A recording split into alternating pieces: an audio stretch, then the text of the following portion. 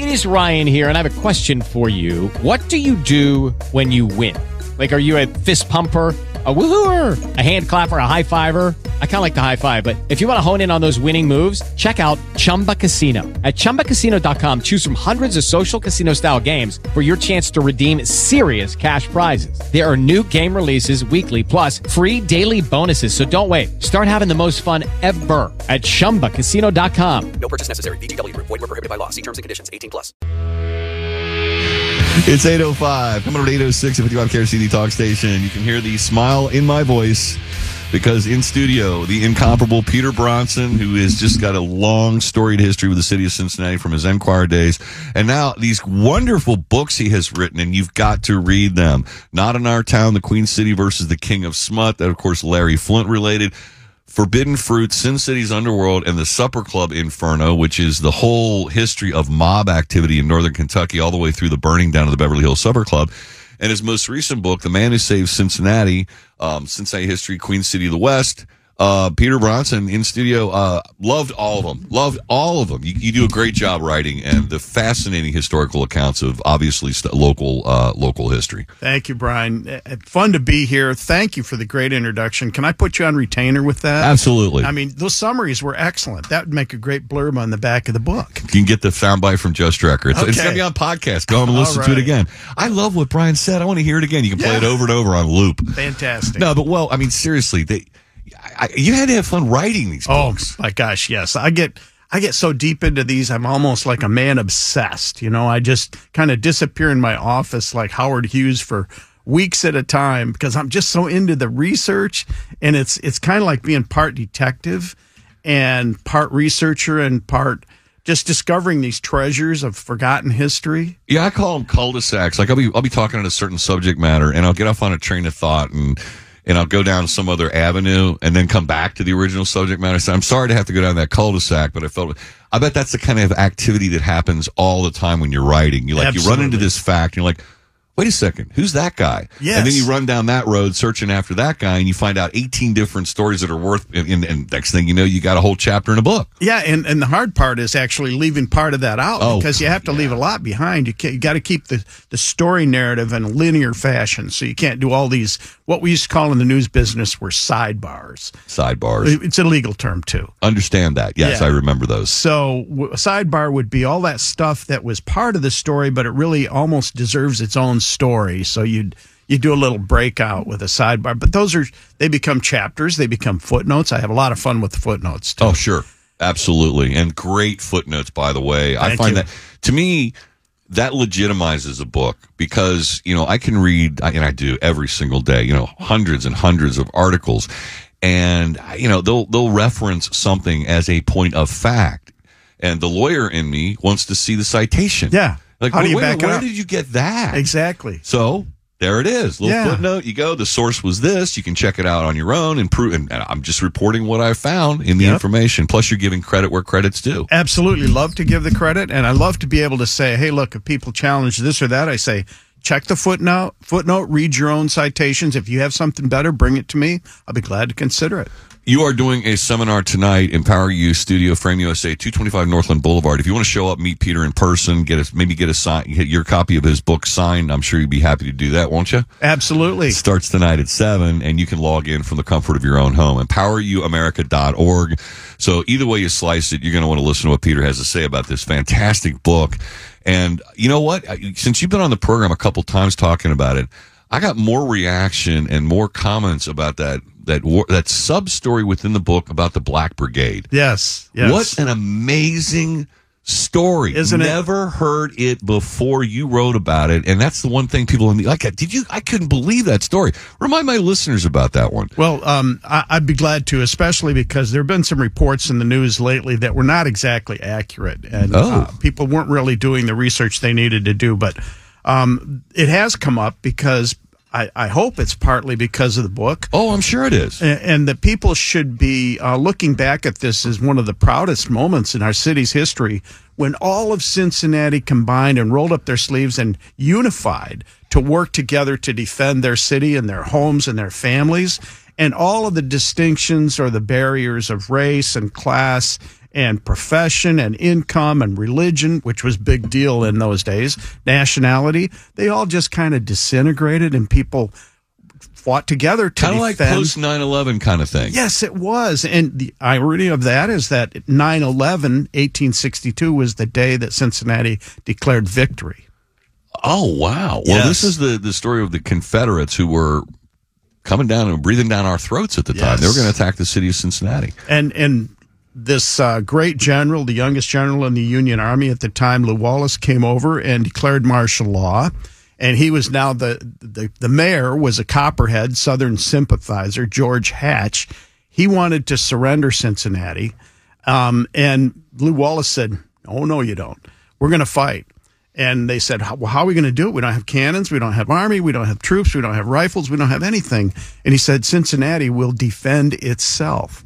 Well, the first thing the Copperhead mayor does, he sends his police out with bayonets to round up all the black men, and we're going to enslave them and march them across the pontoon bridge, the first bridge across the Ohio River, and we're going to march them into Kentucky, which is a slave state, and we're going to force and use them like slaves. In fact, they were considered abandoned property over there, so that soldiers who were already over there and people they saw these black men over there and they would grab them up and say, come on, come with me. I can do whatever I want. Oh, my God. Yeah. So Lew Wallace hears about this and he says, enough of that. And he sends a fantastic guy, one of his top officers, Colonel Dixon, who is an abolitionist. He goes over to northern Kentucky. He finds all of these, takes them back from people who have seized them unlawfully. Right. Marches them back across the bridge and says, look, we're very sorry. This is not going to happen again. We've told the mayor that's not going to happen anymore. And we could use your help, though, as volunteers. 300 go home that night. They have no expectation that people that were so abused would come back. 300 go home. 700 showed up the next day. That is just so amazing. Isn't that great? They stepped up. They stepped up. That was the first chance that free black men had a chance to fight for their freedom in the Civil War. That's in right here in Cincinnati. Right here in Cincinnati. How come that isn't taught in schools? It should what be. A great story. I mean, there are people talking about, let's name the new bridge. We heard that the day after you were on the program. Someone called in and said that. That's a great idea. The Black Brigade Bridge, when they renamed the Brents Bridge, or whatever. I don't know who Brents is anyway. Yeah. But we need to come up with all these names of people we've forgotten. Say, wait a minute, why is it called the Black Brigade Bridge? Well, let me tell you a little story. You can even put their flag up on it. They had their own flag? They had their own flag. That's what's so cool about what Dixon and Lew Wallace did, is they gave a great speech when they had these 70, it gives me goosebumps, but they got 700 men who showed up who are now willing to fight. Now, they didn't give them weapons. They gave them picks and shovels, because giving weapons to free black men at that time was considered way too radical. But they gave them picks and shovels, and these guys went out way past the front lines. And they were out there building roads and rifle pits to defend Cincinnati. And the cool thing that Dixon did was he created this flag and named the Black Brigade of Cincinnati as a formal military unit. And he gave them a stirring speech. It's in the book. Yeah, it's really fantastic. It really is, yes. It will just, it's so inspiring to think of, in those days, as badly as they were abused, they didn't go home and say, we're victims, we're going to protest or anything like that. They said, no, we're going to fight with everybody else, and we're going to jump at this chance to be part of the unity of Cincinnati. And fight against oppressors, which were literally across the river. Right. Yeah, I can see the motivation. Yeah, and one of the great stories that follows is that when they declared victory on September 11th, 1862, all of these troops came marching back across that bridge that was made of coal barges lashed together. Another brilliant Lew Wallace creation.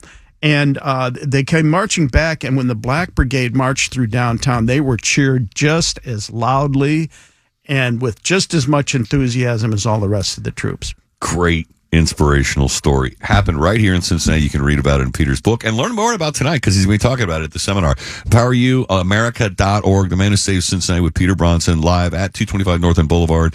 Again, you can log in from home. Peter's going to stick around. We've got a lot more to talk about. Before we get to Jay Ratliff at the bottom of the hour, in the meantime, I want to mention Coming up at 8:20 at 55 KRCD Talk Station, Brian Thomas with Peter Bronson in studio. Love Peter Bronson. I love his books. You will too. Get them if you don't own them already.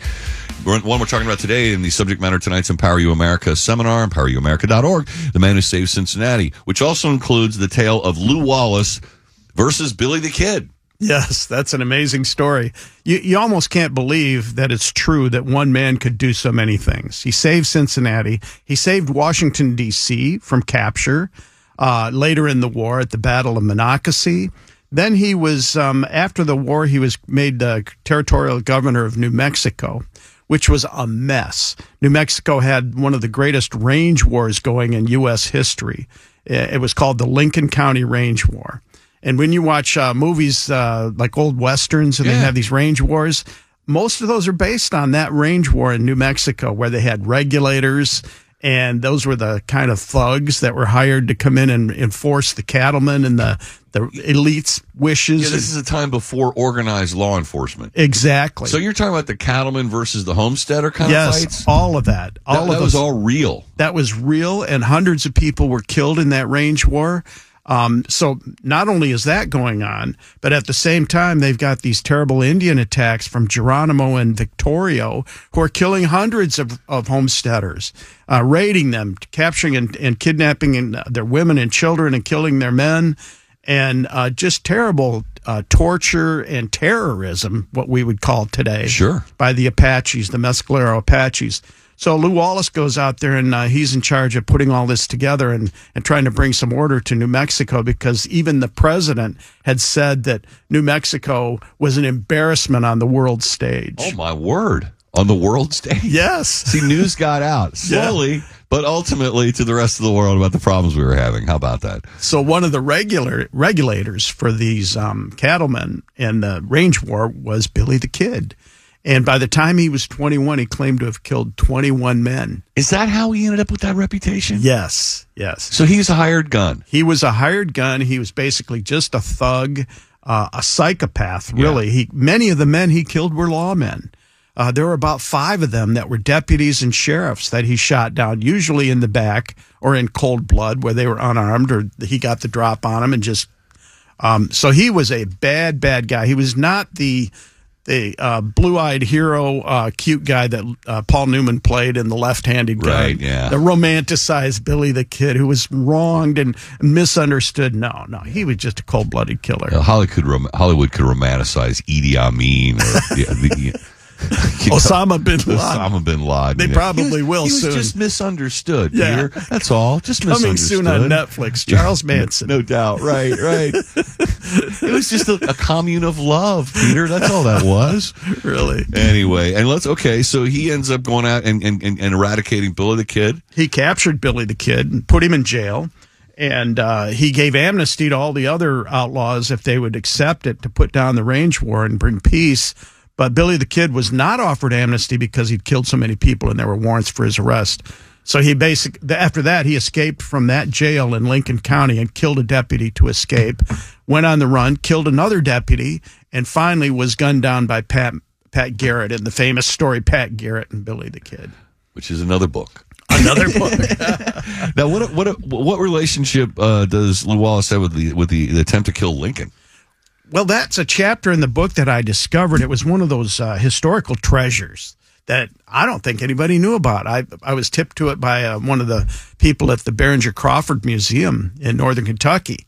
And one of their staff there told me about this, and he said, I've heard this. And I said, well, I'll research it and find out if it's true, that Abraham Lincoln, and it was true, he was on his train to go from Springfield, Illinois, all the way to Washington, D.C., to be inaugurated as president after he had won the election of 1860 with 39% of the vote. So he's not a popular president. Right. There are people threatening his life constantly all the way there. He comes to Cincinnati and stops overnight and gave a bunch of speeches. And there are a lot of copperheads in Cincinnati. Lots of Southern sympathizers, lots of people who really hated Lincoln because he was talking about freeing the slaves, and he had disrupted the economy of Cincinnati. It was in a depression because the commerce with the South was just wrecked by the war. Yeah. So he comes to Cincinnati, and when he got back on his train car, his private car, an alert deputy, before he climbed aboard, spotted a bomb. And the bomb was sufficient, as they described it, to destroy the entire train car. Oh, my. And it was set to explode at about the same time he would have been just relaxing and taking off his boots and rubbing his hands that had been were aching from shaking so many hands. He would have sat down, been blown to smithereens, and try to imagine American history if Cincinnati had assassinated President Lincoln before he was inaugurated. Yeah, that would always imagine those what if kind of moments, like what if someone had shot Hitler before he ever rose to power, and how the world would be a different place. It makes for fun discussions, but it's also akin to saying, well, what would happen if I won the lottery? Yeah, that doesn't happen. You can't unring the bell. It is what it is. It is what it is. It's interesting fodder, and it was this close. Hey, before I forget, there's another event I wanted to promote for the Sharonville branch of the Hamilton County Public Library. I'll be doing another book signing there on Sunday at 2 p.m. And they're expecting a good turnout, but there's still plenty of room. So anybody wants to come out Sunday, Sharonville branch of the Hamilton County Public Library, 2 p.m. 2 p.m. Question, no pressure. I don't mean to ask you, but I don't ever ask questions you don't know the answer to, the old lawyer phrase, but I don't know the answer. Are you bringing copies of your book to 225 Northland Boulevard tonight for people to buy? Absolutely, yes. So I'll have all 3 books there. Oh, good. I'll probably do some kind of special for the Empower You crowd, because they're one of my favorite audiences. I love them. Absolutely. I've been there about 4 or 5 times, and they're just great. Absolutely. Top quality people. It's because they're my listeners, Peter. I have the best audience in radio. So bring all 3. Buy, and I can't encourage you folks enough to buy all 3. Man Who Saves Cincinnati, Forbidden Fruit, Sin City, Underworld, and Supper Club Inferno. And then Not in Our Town, The Queen City versus the King of Smut. He's got other books as well, but at least get those. Peter Bronson, it's a distinct pleasure to have you in studio. God bless you, sir. And always a pleasure to be with you. Enjoy your time tonight. Thank you. Thank you very much. 827 55 KRC, the talk station. Hello, it is Ryan, and we could all use an extra bright spot in our day, couldn't we? Just to make up for things like sitting in traffic, doing the dishes, counting your steps, all the mundane stuff. That is why I'm such a big fan of Chumba Casino. Chumba Casino has all your favorite social casino-style games that you can play for free anytime, anywhere with daily bonuses. That should brighten your day a little. Actually, a lot. So sign up now at ChumbaCasino.com. That's ChumbaCasino.com. No purchase necessary. VGW Group. Void where prohibited by law. See terms and conditions. 18+.